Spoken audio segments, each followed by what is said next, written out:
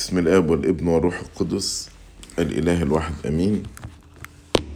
خليني أقرأ معاكم بعض آيات من كورنثوس الأولى إصحاح 4.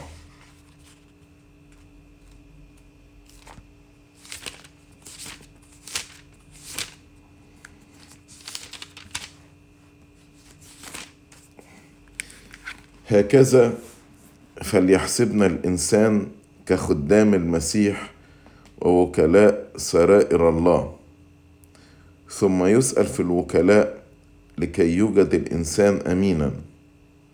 وأما أنا فأقل شيء عندي أن يحكم في منكم أو من يوم بشر، بل لست أحكم في نفسي أيضا، فإني لست أشعر بشيء في ذاتي، لكنني لست بذلك مبررا، ولكن الذي يحكم في هو الرب.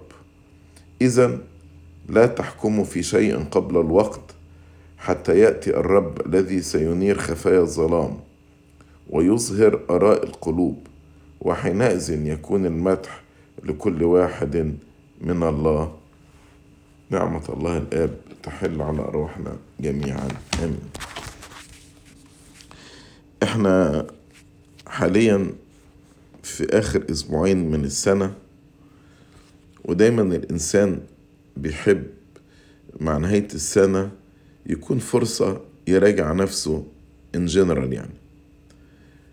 وإحنا بنراجع نفسنا في جزئية لازم نراجع فيها أنفسنا، اللي هي الخدمة بتاعتي، لأن أنا كخادم أنا وكيل لربنا. ربنا ائتمني على هذه النفوس وهذه الأرواح، والوكيل بيطلب فيه حاجتين: الأمانة والحكمة، زي ما ربنا يسوع المسيح قال: من هو الوكيل الأمين الحكيم الذي يقيمه سيده على عبيده. فكخادم براجع نفسي في أمانتي وفي الحكمة. هل أنا كنت حكيم في التعامل مع أولادي؟ لأن رابح النفوس حكيم. وأيضا هل أنا كنت أمين في خدمتي ولا لأ؟ زي ما بولس في الجزء اللي احنا قريناه قال: احنا كخدام المسيح ووكلاء سرائر الله، ثم يسأل في الوكلاء لكي يوجد الإنسان أمينا. يعني إيه الآية دي؟ يمكن بالإنجليزي أوضح: It is required in stewards that one be found faithful. يعني من ضمن متطلبات الخادم إن يكون أمين. من متطلبات الخادم إن يكون أمين. فأنا هسيب موضوع الحكمة، لكن عايز أتكلم النهاردة على موضوع الأمانة. وأنا براجع نفسي، أراجع نفسي إزاي؟ وأنا بحاسب نفسي في أمانتي، أحاسب نفسي إزاي؟ فممكن الواحد يحاسب نفسه من جهة رؤيته هو لنفسه. هل أنا شايف إن أنا أمين ولا لأ؟ أو ممكن واحد يحاسب نفسه من جهة رؤية الآخرين له. هل الآخرين بيقولوا عليا إن أنا أمين ولا لأ؟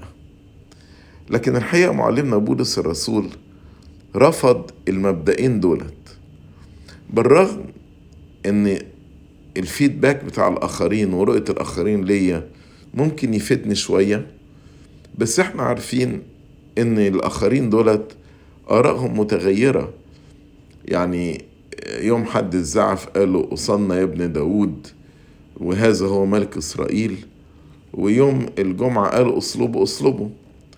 وسيد المسيح لما حكم فيه من الآخرين قالوا إن هو مختل، وقالوا إنه به شيطان، وقالوا إنه مضل، قالوا اتهامات كتيرة غلط. أيضا رؤية الإنسان لنفسه كتير بيكون فيها نوع من أنواع التحيز. يعني كلنا بنبقى ميالين إن احنا نبرر أنفسنا، وميالين إن احنا ندافع عن أنفسنا. عشان كده بولس الرسول من جهة الآخرين قال في آية 3: أما أنا فأقل شيء عندي أن يحكم في منكم أو من يوم بشر. يوم بشر يعني محكمة بشرية. قال يعني دي ما بدلهاش أهمية كتيرة، بالرغم أنا بأكد كتير مهم إن احنا نسمع للفيدباك من الآخرين، ولو في أي حق نتعلم منه. لكن في الآخر مش هي دي المحكمة اللي أنا ببص لها وبشوف هل الناس بتبص عليا أن أنا أمين ولا لأ. أقل شيء عندي أن يحكم في منكم أو من يوم بشر. والنقطة التانية قال بل لست أحكم في نفسي أيضا، حتى رؤيتي لنفسي ما ببصلهاش. طب ليه؟ جاوب على السؤال ده في آية 4. قال فإني لست أشعر بشيء في ذاتي. بالإنجليزي I know of nothing against myself. قال يعني أنا لما أقعد أحاسب نفسي هلاقي ما عنديش حاجة، هقول أن أنا أمين، أنا إنسان كويس، أنا بتعب في الخدمة، أنا ماشي في الخدمة دي بأمان. بس يكمل ويقول بالرغم من دي رؤيتي لنفسي لكنني لست بذلك مبررا. مش معنى ان الانسان برر نفسه ولا قال ان هو امين ولا قال ان هو ماشي صح ده معناه ان هو مبرر. طب يا بولس، لا انا اعرف احكم في نفسي ولا الاخرين يحكموا فيا. امال لما احب احاسب نفسي احب ان احاسب نفسي على انه مقياس. قال كده ولكن الذي يحكم فيا هو الرب. الذي يحكم فيا هو الرب. يبقى أنا لما أحب أقيس أمانتي أشوف إيه الستاندرد بتاع الأمانة اللي ربنا حطه، اللي أعلن ليا في الكتاب المقدس وفي التقليد المقدس. ما هو الأمانة اللي ربنا متطلع إليها، وحاسب نفسي على هذا المستوى. يكمل يقول إذا لا تحكموا في شيء قبل الوقت. مش بيتكلم على مراجعة الواحد لنفسه، لكن حكمنا على بعض. ان انا اقول الخادم الفلاني ده شكله كذا، او ابونا او سيدنا الى اخره.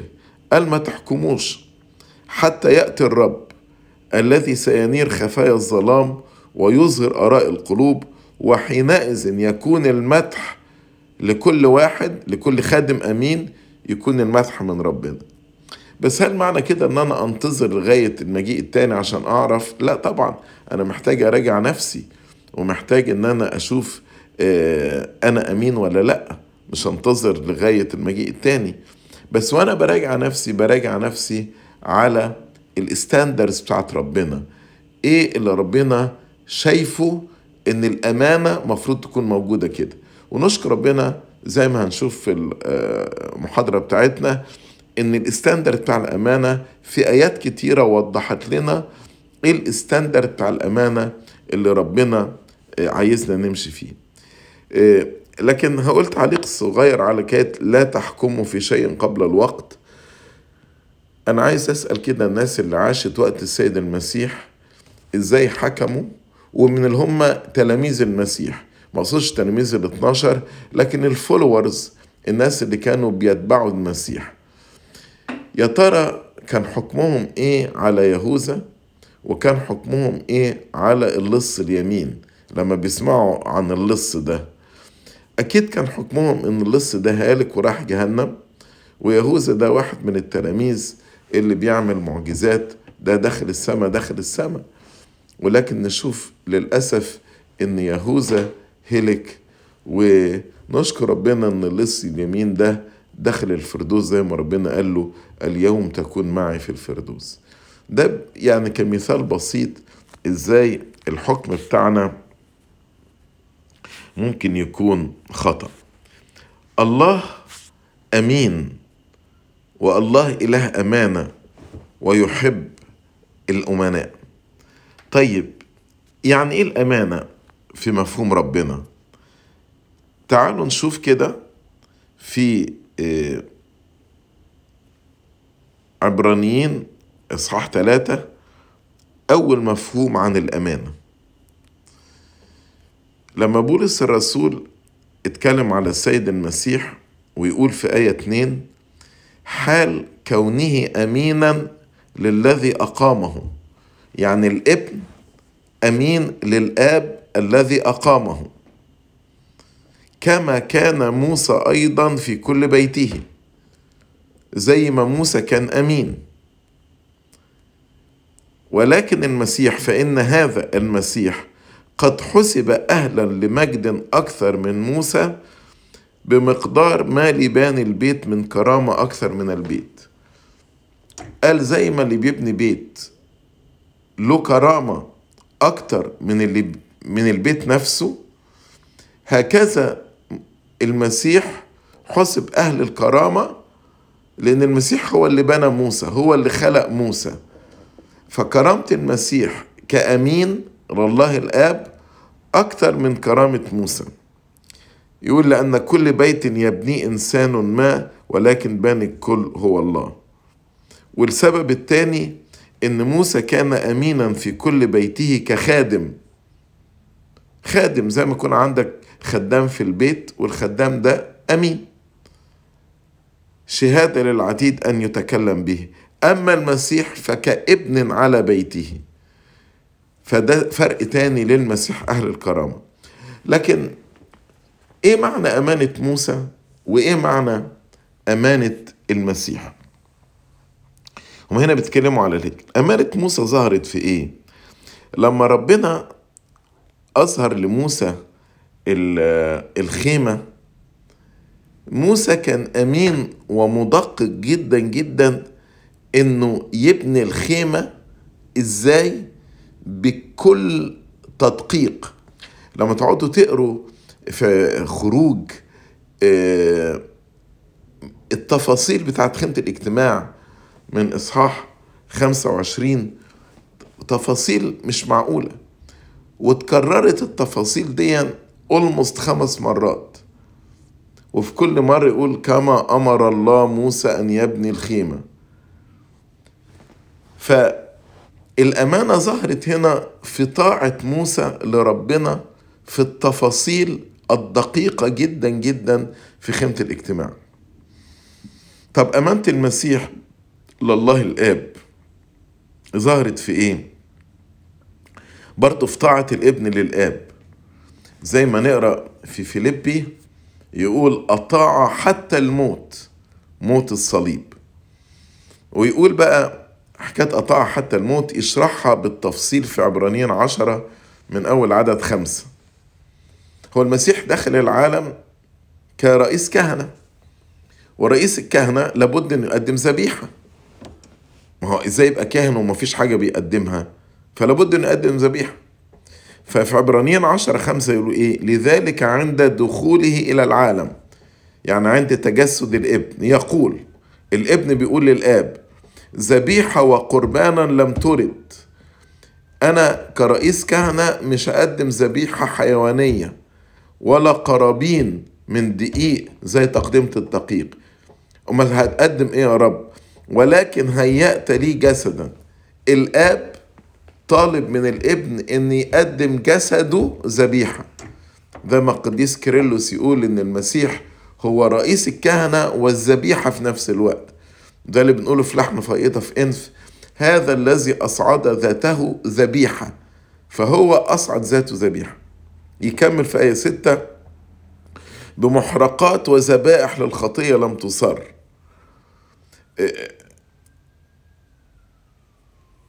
فإيه كان رد فعل الابن لما الآب قال له بص أنت مش هتقدم ذبيحة ولا قربان، لكن هتقدم جسدك.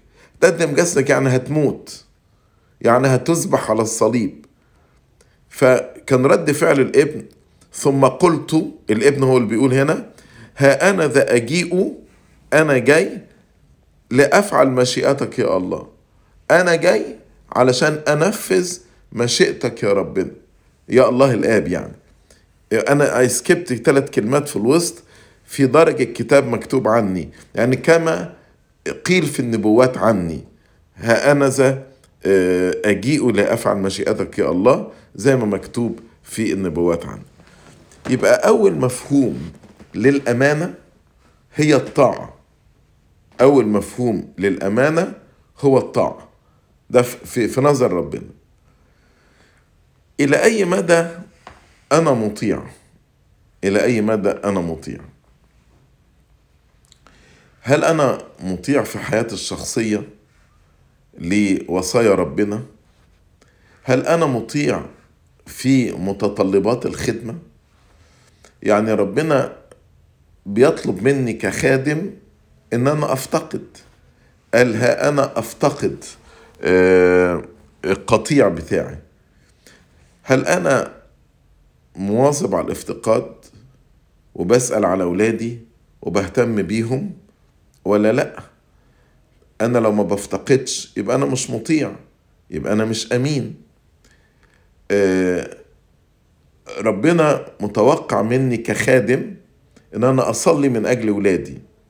هل أنا بصلي من أجلهم؟ ده صموئيل النبي يقول: أما أنا فحاشا لي أن أخطئ إلى الرب وأكف عن الصلاة لأجلكم. هل أنا بصلي من أجل أولادي ولا لأ؟ فين طاعتي في الجزء ده؟ لو أنا ما بعملش كده أبقى أنا مش مطيع. ربنا متوقع مني كخادم إن أنا أكون غني في كلمة ربنا علشان أعطي، زي ما بيقول يعطيهم طعامهم في حينه. فمن هو الوكيل الأمين الذي يقيم سيده على عبيده ليعطيهم طعامهم في حينه؟ هل أنا الطعام ده هو الدروس اللي بنديها، هل أنا بتعب في تحضير الدروس وبجتهد في تحضير الدروس عشان أعطي الطعام لكل سن الطعام الذي يناسبه، وأيضا أعطيه في حينه؟ كلمة في حينه مهمة قوي. يعني مثلا ولادنا بيتعرضوا في العالم لدروس عن نظرية التطور وعن الهوموسيكشواليتي وعلى الترانسجندريزم وعن برو تشويس، اختيار مثلا الإجهاض ولا أبقى برو لايف إلى آخره. أحيانا الولاد مخهم يتلخبط بالكلام ده، وبعدين لما يجيني في الكنيسة ابتدي أرد على الكلام ده. يبقى أنا ما اديتلوش الطعام في حينه، اديت له الطعام متأخر. لكن الطعام في حينه ان انا اديله كل التعليم الكتابي على كل الموضوعات دي اللي هيقابلها في حياته، بحيث لما يروح الجامعة ولا المدرسة ويعلموه الكلام ده يكون هو مستعدا لمجاوبة كل من يسأله عن سبب الرجاء الذي فيه. ده يعطيهم طعاما في حينه. إلى أي مدى أنا مطيع إن أنا فعلا بحضر وبتعب في التحضير علشان أعطي وجبة مناسبة للسن الأولاد اللي بدرسهم، وأيضا أعطيها في حينه؟ هل أنا كخادم عندي شركة مع إخواتي الخدام، سواء في لتورجيات الكنيسة، في مواظبتي على الاعتراف والتناول، في مواظبتي على الأصوام، في مواظبتي على اجتماع الخدام؟ بولس الرسول في عبرانيين يقول: غير تاركين اجتماعنا كما لقوم عادة. يعني ناس ابتدوا ينفصلوا عن شركة الكنيسة وما يحضروش الاجتماعات والقداسات والصلوات. فبولس بيبكتهم بيقول لهم: غير تاركين اجتماعنا كما لقوم عادة. هل أنا مواظب على حضور اجتماعات الكنيسة، سواء اجتماعات الخدام أو العشية أو القداسات إلى آخره؟ يعني عايز أراجع تاني موضوع طاعتي. هل الطاعة موجودة ولا لأ؟ موسى كان أمين كخادم في بيته. يا ترى أنا أمين في خدمتي زي ما موسى كان أمين ولا لأ؟ دي ريكوارد. دي أول نقطة في الأمانة. أيضا الأمانة ربنا اتكلم عنها في إنجيل لوقا بعد ما اتكلم على مثل بتاع وكيل الظلم في لوقا إصحاح 16. فقال كده من أول عدد 10، قال: الأمين في القليل أمين أيضا في الكثير، والظالم في القليل ظالم أيضا في الكثير. ده أول مبدأ في الأمانة في لوقا 16. المبدأ الثاني: فإن لم تكونوا أمناء في مال الظلم فمن يأتمنكم على الحق. ده المبدأ الثاني. والمبدأ الثالث: وإن لم تكونوا أمناء فيما هو للغير فمن يعطيكم ما هو لكم.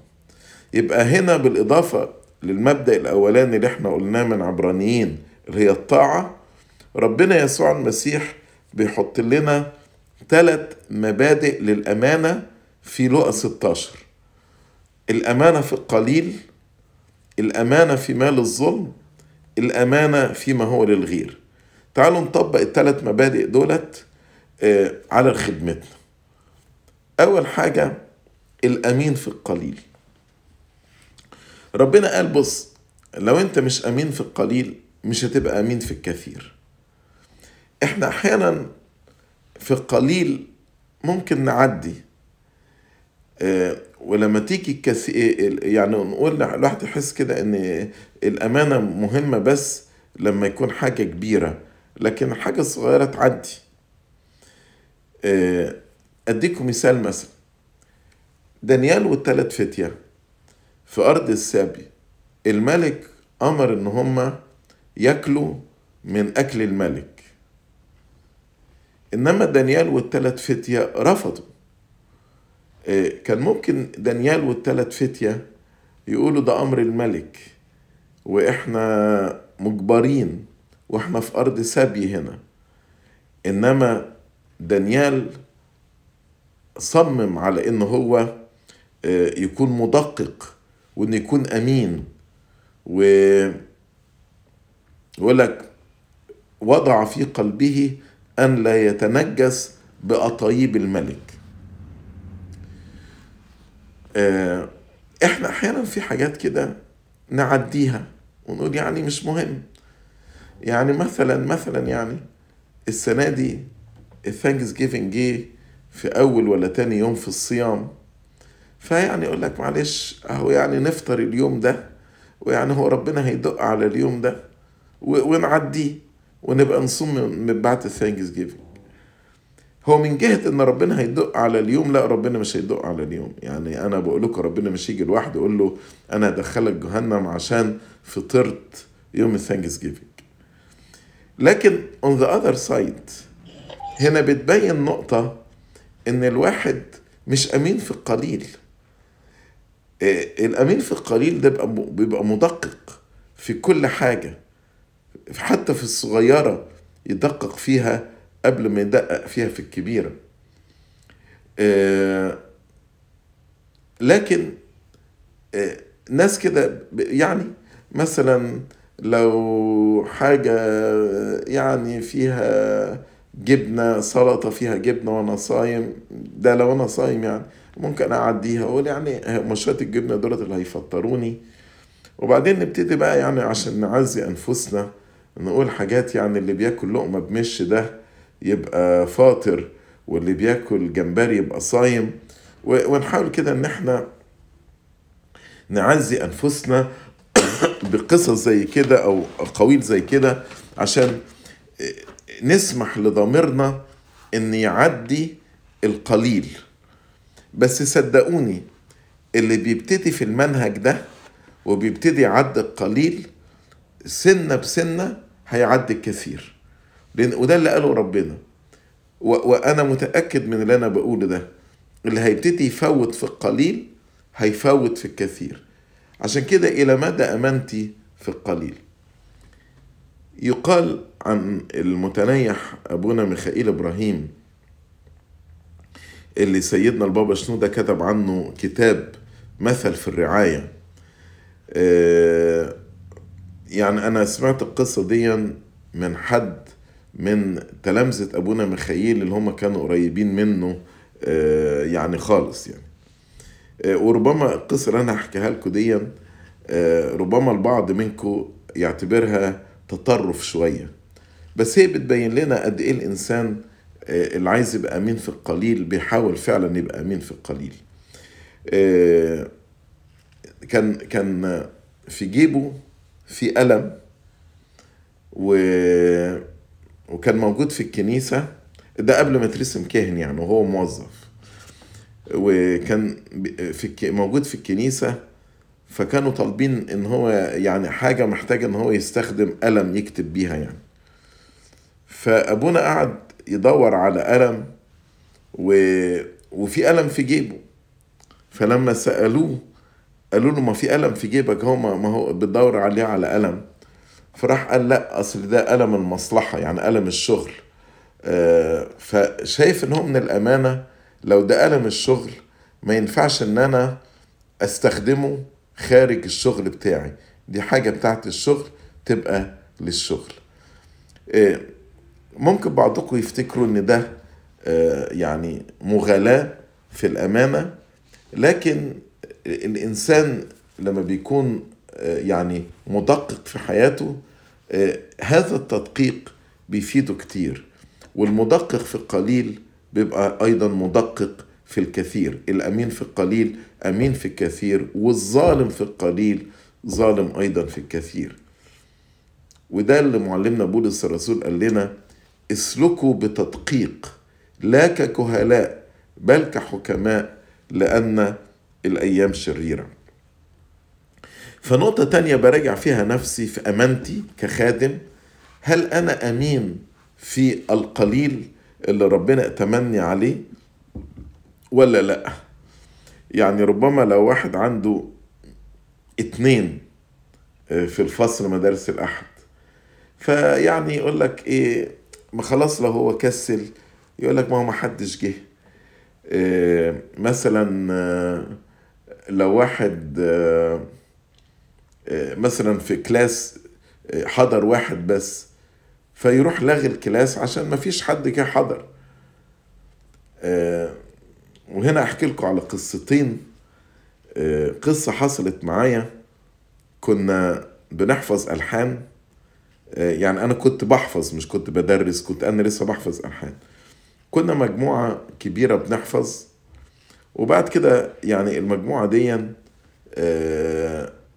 ابتدى واحد واحد يعني ينسحب لظروف ما. ففي الآخر التلميذ الوحيد اللي كان في الفصل ده هو أنا. فأنا الحقيقة اتكسفت إن الخادم اللي بيحفظنا ده، والخادم ده هو حاليا اللي هو نيافة الأنبا دانيال سكرتير المجمع المقدس. اتكسفت ان انا ضيع وقته وانا الوحيد التلميذ في الفصل ده. فانا فاكر قلت له طالما ان كل الطلبة وكل التلاميذ اللي بيحضروا فصل الالحان دولت اعتذروا، فانا معلش يعني مش هاجي عشان ما اضيعش وقتك. فبص لي كده وقال لي: انت عايز تحفظ الحان ولا مش عايز؟ قلت له لا عايز. قال لي: خلاص، انا ده مش تضييع وقت بالنسبه لي، حتى لو انت هو التلميذ الوحيد اللي بيحضر في الفصل ده. وفضلت الحصه دي من الخادم وطالب واحد في الفصل اللي هو انا، فضلت الحصه دي على ما اعتقد يمكن 3 سنين او اكتر. ده بيبين امانه هذا الخادم، انه التزم ان يدرس هذا الفصل بالرغم ان اللي كان الطالب الوحيد الموجود فيه هو انا. قصة تانية ودي كان بيستشهد بيها كتير سيدنا البابا شنودة، لما نيافة الأنبا السوريال كان كاهن، ويعني قبل ما ترسم أسقف، وكان بيخدم في هوائي. وكان عدد الشباب كلهم الموجودين في هوائي 4 شباب. وكان كتير مثلا في اجتماع الشباب 4 دولت ما حضروش، يعني يغيب 3 مثلا، يحضر 1 بس.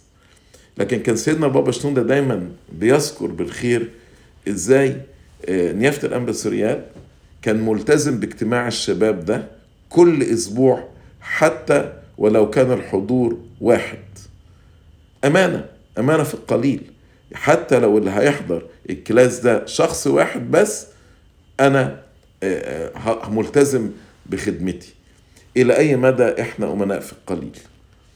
النقطة التانية في إصحاح 16: إن لم تكونوا أمناء في مال الظلم فمن يأتمنكم على الحق. معروف إن مال الظلم هو لو قورن بالأبدية والخير اللي في الأبدية أو الخيرات الأبدية، إن كل حاجة على الأرض هنا من وقت السقوط تعتبر ظلم. ظلم اللي هي unrighteousness، يعني حاجة مش بار، لأن لعنة الأرض، ملعونة الأرض بسبب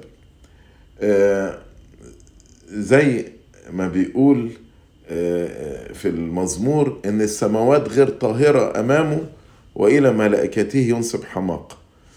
فلو قورن اللي في ايدينا النهاردة، لو قارنا ده بالأبدية، يعتبر كل اللي في ايدينا دي مال ظلم. طيب، هل احنا أمناء في الحاجات الموجودة في ايدينا ولا لا؟ الأمانة دي مثلا ايه؟ في فصول مدارس الأحد، هل أنا أمين إن أنا والكلاس بتاعي نهتم بالفرنتشر الموجودة، ما بقاش ليها أبيوز، ومثلا الفصل بنحافظ عليه نظيف، ولا وكل حاجة بنستخدمها بأمانة ولا لأ؟ للأسف مثلا تلاقي ولادنا بعد ما يحضروا مؤتمر، تبص على الأماكن اللي حضروا فيه، تحس كده إن في أبيوز، حيطان متكسرة، مش عارف، رموا مش عارف الكريم ده على الحيطان، ايه اللي متقطع وايه اللي متكسر وايه. ايه ده؟ ليه بنعمل كده؟ فين الأمانة؟ فين الأمانة في مال الظلم ده؟ هو أنا النهاردة بس عشان بحس إن أنا مش في بيتنا، مش في وأنا في الكنيسة، أقعد أبهدل في الكنيسة كده ولا لأ؟ أمانتي مثلا في حاجة صغيرة زي مثلا الكهرباء. هل انا مثلا قبل ما بمشي من الكلاس بتاعي بميك شور ان الانوار متطفيه وكده، يعني علشان احافظ على الكنيسه والمصاريف بتاعتها ولا لا؟ مثلا لو انا يعني عايز اجيب هدايا للولاد واشجعهم، الى اي مدى انا امين في الماني مانجمنت للكنيسة لما بتأتمني على مشتروات أجيبها للكنيسة أو حاجة زي كده؟ ولا حانا أقول ما دي حاجة الكنيسة بقى وخلصت على كده. يعني أحيانا بشوف مثلا الأبيوز مثلا في الأكل، الحاجات اللي بتترمي والحاجات اللي هي يعني تلاقي واحد مثلا واخد طبق ومليء قد كده وبعدين ياكل ربعه ويرمي الباقي. طب فين الأمانة اللي موجودة هنا؟ ربنا هنا قال إن لم تكونوا أمناء في مال الظلم فمن يأتمنكم على الحق. وهل أنا كخادم بعلم ولادي كده ولا لأ؟ أما المبدأ الثالث اللي حطه ربنا هنا: وإن لم تكونوا أمناء فيما هو للغير فمن يعطيكم ما هو لكم. ما هو للغير، احنا كل شيء في حياتنا دي مش بتاعتنا. مثلا حتى أولادنا، يعني الكتاب يقول البنون ميراث من الرب. فأمناء فيما هو للغير، definitely ولاد مدارس الأحد دولت مش ملكية خاصة، ده أنا وكيل.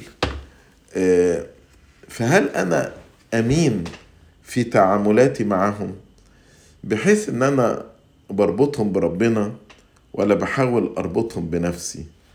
هل بعلمهم آراء الشخصية ولا بعلمهم كلمة ربنا؟ احيانا ممكن مثلا علشان ارضي الناس واربطهم ويقولوا عليا ان انا انسان حلو ويحبوني، اوافق لهم على الحاجات اللي هم عايزين يعملوها.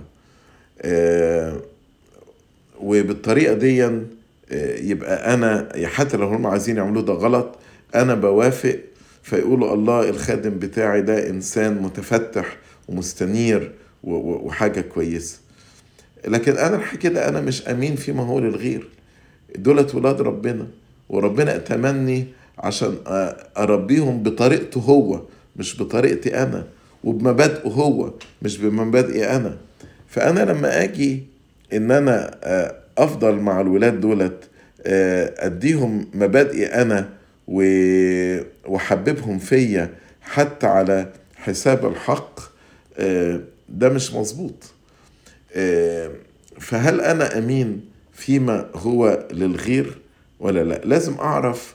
يعني احيانا الواحد بيتصرف كمالك وليس كوكيل. في فرق كبير.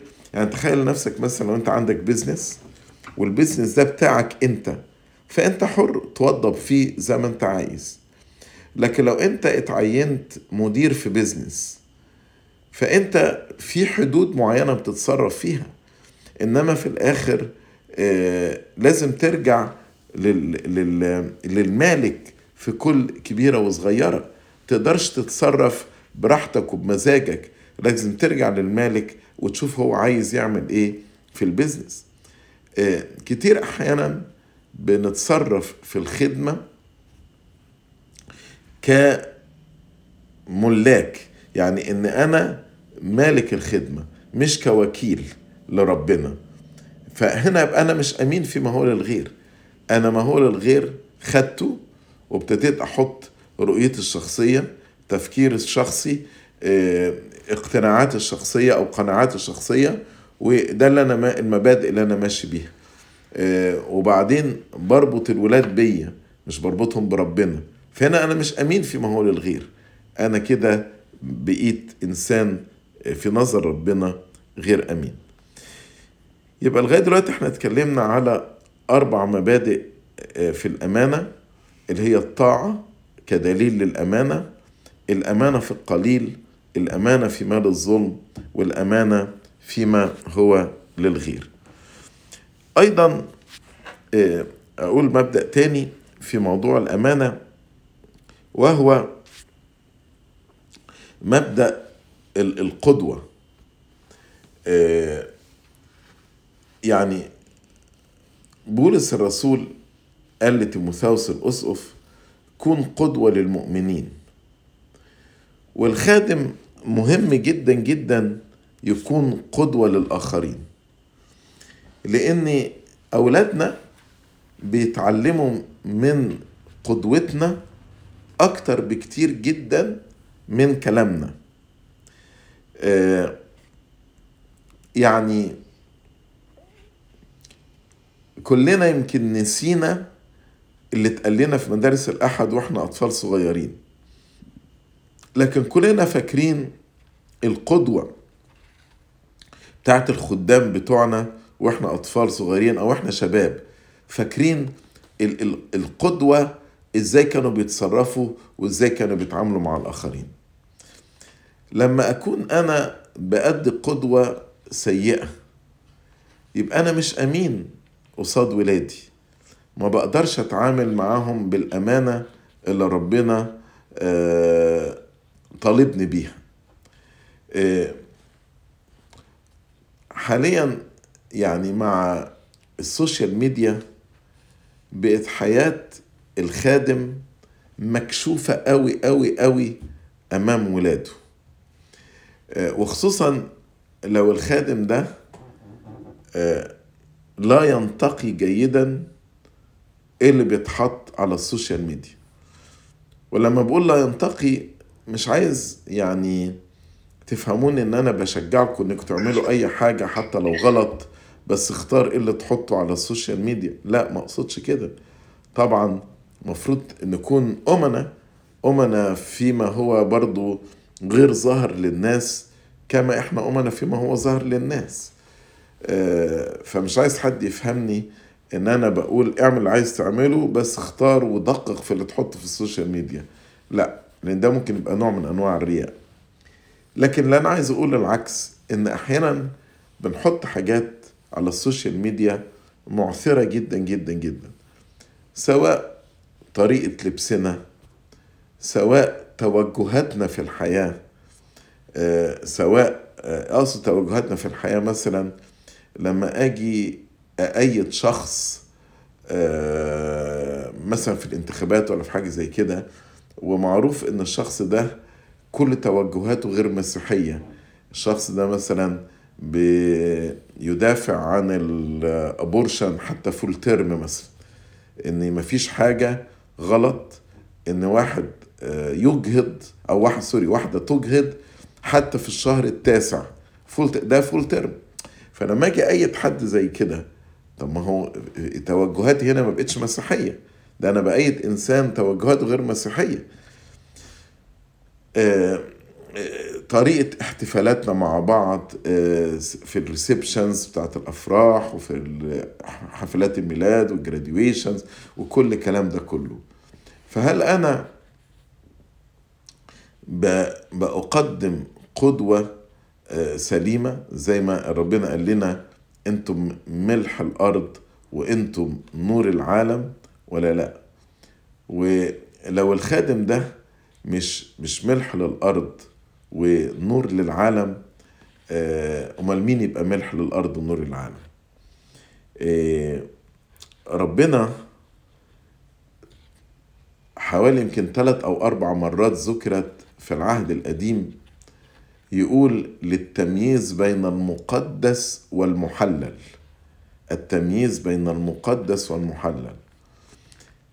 الحاجة الحلال معروفة انها ما فيهاش حاجة غلط، انما ليس كل حلال هو مقدس.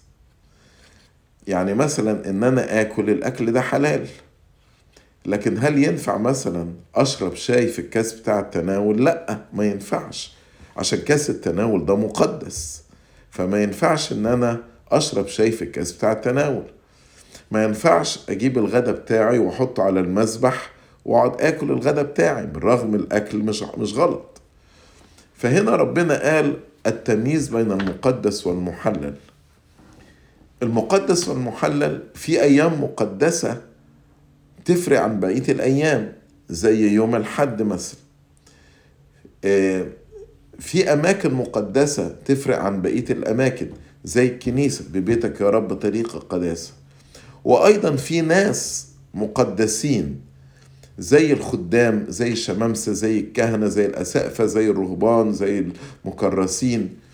دولت ربنا متوقع منهم مستوى أعلى من الأشخاص العادية. دي نقطة يمكن غايبة عن ذهننا. أفتكر السنة اللي فاتت لما بعتنا جواب بتاع التزامات الخادم، وطلبنا إن كل خادم في الإبرشية يوقع على الجواب ده. في بعض الناس اعترضت، وبعض الناس رفضت ان هي توقع على الجواب ده، وبعض الناس قالوا انتوا ليه بتعقدوا الدنيا، وهو ايه الغلط في الحاجات اللي انتوا طالبيننا ان احنا نوقع عليها ديا.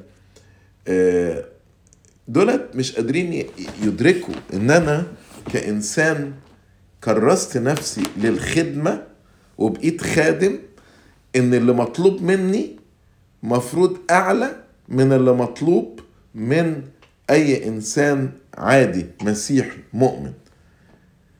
وده موجودة حتى في شريعة النذير، ان النذير مثلا كان يربي شعره، كل حاجات ليها معاني، ما كانش يلمس حاجة ميتة، وما كانش يشرب خمر. دي كانت الشريعة بتاعت النذير. وده يختلف عن اي واحد تاني في جماعة الرب. فاللي انا عايز اقوله هنا، الامانة تقتضي ان انا اسلك حسب ما طلب مني. انا بقيت خادم النهاردة، طب انا هسألك سؤال. لو المطلوب من الاسقف ومن الكاهن ومن الشماس ومن الشعب واحد، ليه بولس الرسول ادى وصايا خاصة للأسقفة وادى وصايا خاصة للشمامسة، وادى وصايا خاصة للكهنة، وادى وصايا للشعب.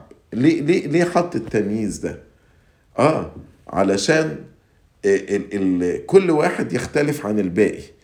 كل ما المسؤولية بتزيد، كل ما ما ربنا بيطلبه مننا بيبقى أكتر. فهنا يجب أن يكون الإنسان أمين أنه يسلك حسب الدعوة اللي دعي بيها. وده على فكرة اللي احنا بنقوله كل يوم في صلاة باكر من أفسس إصحاح 4: أطلب إليكم أنا الأسير في الرب أن تسلكوا كما يحق للدعوة التي دعيتم إليها.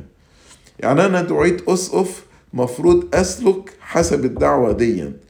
دعيت كاهن، أسلك حسب الدعوة دي. راهب، أسلك حسب رهبنتي. خادم، أسلك حسب الخدمة بتاعتي. يبقى الأمانة في الطاعة، الأمانة في القليل، الأمانة في مال الظلم، الأمانة فيما هو للغير، الأمانة في أسلك حسب الدعوة التي دعيت إليها. آخر نقطة واختم بها الموضوع في موضوع الأمانة هو الاعتماد على قوة الرب. في رسالة بطرس الأولى إصحاح 4 بولس الرسول يقول إيه؟ يقول في عدد 10 و11: ليكن كل واحد بحسب ما أخذ موهبة يخدم بها بعضكم بعضا كوكلاء صالحين على نعمة الله المتنوعة. بيقول انت خدت موهبة، اخدم بها الآخرين كوكيل صالح على نعمة الله. إن كان أحد يتكلم فكأقوال الله، وإن كان يخدم أحد فكأنه من قوة يمنحها الله، لكي يتمجد الله في كل شيء بيسوع المسيح الذي له المجد والسلطان إلى أبد الآبدين آمين. يعني الكلام ده، يعني أنا لما أجي أتكلم أبقى عارف حاجتين: الأول أتكلم أقوال الله مش آراء الشخصية. بس الحاجة المهمة التانية إني لو ربنا إداني نعمة الكلمة، أبقى أنا عارف دي نعمة الروح القدس اللي هو أعطاني هذه النعمة إن أنا أتكلم وأقول أقوال الله. فلو جه حد قال لي يا الدرس بتاعك النهاردة كان حلو والتحضير بتاعك كان جميل، أنا استفدت، ما أروحش كده أسرح في نفسي وأقول ما أنا قريت كتير وتعبت في تحضير الموضوع ده وأدي المجد لنفسي. هنا قال لكي يتمجد الله في كل شيء.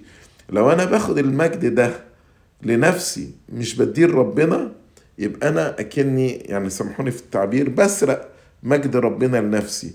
ولو أنا بسرق يبقى ما عنديش أمانة. نفس الكلام لو أنا نشيط في الخدمة وعامل أنشطة كتير لأولادي والخدمة بتاعتي حلوة وبنزل وبفتقد وبزور وبسأل وبعمل مسابقات وبعمل مهرجانات، نشاط نشاط نشاط، ما جيش أقول أنا أصلي أنا كرييتيف وأنا نشيط وأنا بحب الخدمة وأنا لا. هنا قالك وإن كان أحد يخدم فكأنه من قوة يمنحها الله. أبقى مدرك إدراكا جيدا في داخلي إن كل اللي أنا بعمله ده هي قوة ربنا، هي قوة ربنا، ليس شطارتي وليس إمكانياتي وليس معرفتي وخبرتي ولا احنا كنا خدام في مصر وإلى آخره. لا، دي قوة من ربنا. وأنا يمكن حكيت لبعضكم لما كنت خارج من الدير وجاي هنا أمريكا أول مرة خالص، يعني فأول مرة نزلت من الدير للقاهرة أنا عشان خالص شوية ورق للسفر. كنت راكب في عربية مع نيافة الأنبا هدرة أسقف مطران أسوان، وكنت قلقان، فكنت بقوله صلي لي يا سيدنا أنا قلقان كده من الخدمة. ففوجئت إن سيدنا بيقول لي هو أنت رايح تخدم؟ فقلت له أنا رايح أخدم. فقال لي لا أنت مش رايح تخدم. فأنا استغربت من التعليق اللي هو قاله، فقلت له يعني ممكن توضح لي يا سيدنا؟ قال لي هو ربنا اللي بيخدم، انت رايح تتفرج على عمل ربنا. والحقيقة الكلمة دي يعني اتقالت من حوالي 31 ولا 32 سنة، ولكن الكلمة دي حقيقية فعلا. يعني أنا من ساعة ما ابتديت أخدم فعلا ربنا هو اللي بيشتغل، وأنا مجرد بتفرج، أنا قاعد بتفرج على إيد ربنا اللي بتشتغل. فلو أنا بقى بنسب الخدمة دي لنفسي يبقى أنا سرقت ربنا، ما بقيتش غير أمين. في ناس ممكن يقول لك لا، ما هي بركة ربنا بس، يعني كنوع من أنواع الاتضاع المزيف، بيقول الكلام ده من الخارج لكن هو من جوه مقتنع قناعة كاملة إن دي شطارته ودي موهبته. طب خلي ربنا يسحب نعمته، هبقى أفشل خادم، لو ربنا سحب نعمته عني. مش كده ربنا قال لبولس قوتي في الضعف تكمل، تكفيك نعمتي. هي نعمة ربنا اللي احنا شغالين بيها، نعمة ربنا، سواء احنا خدام ناجحين او متميزين او متفوقين، دي نعمة ربنا، فكأنه من قوة يمنحها الله.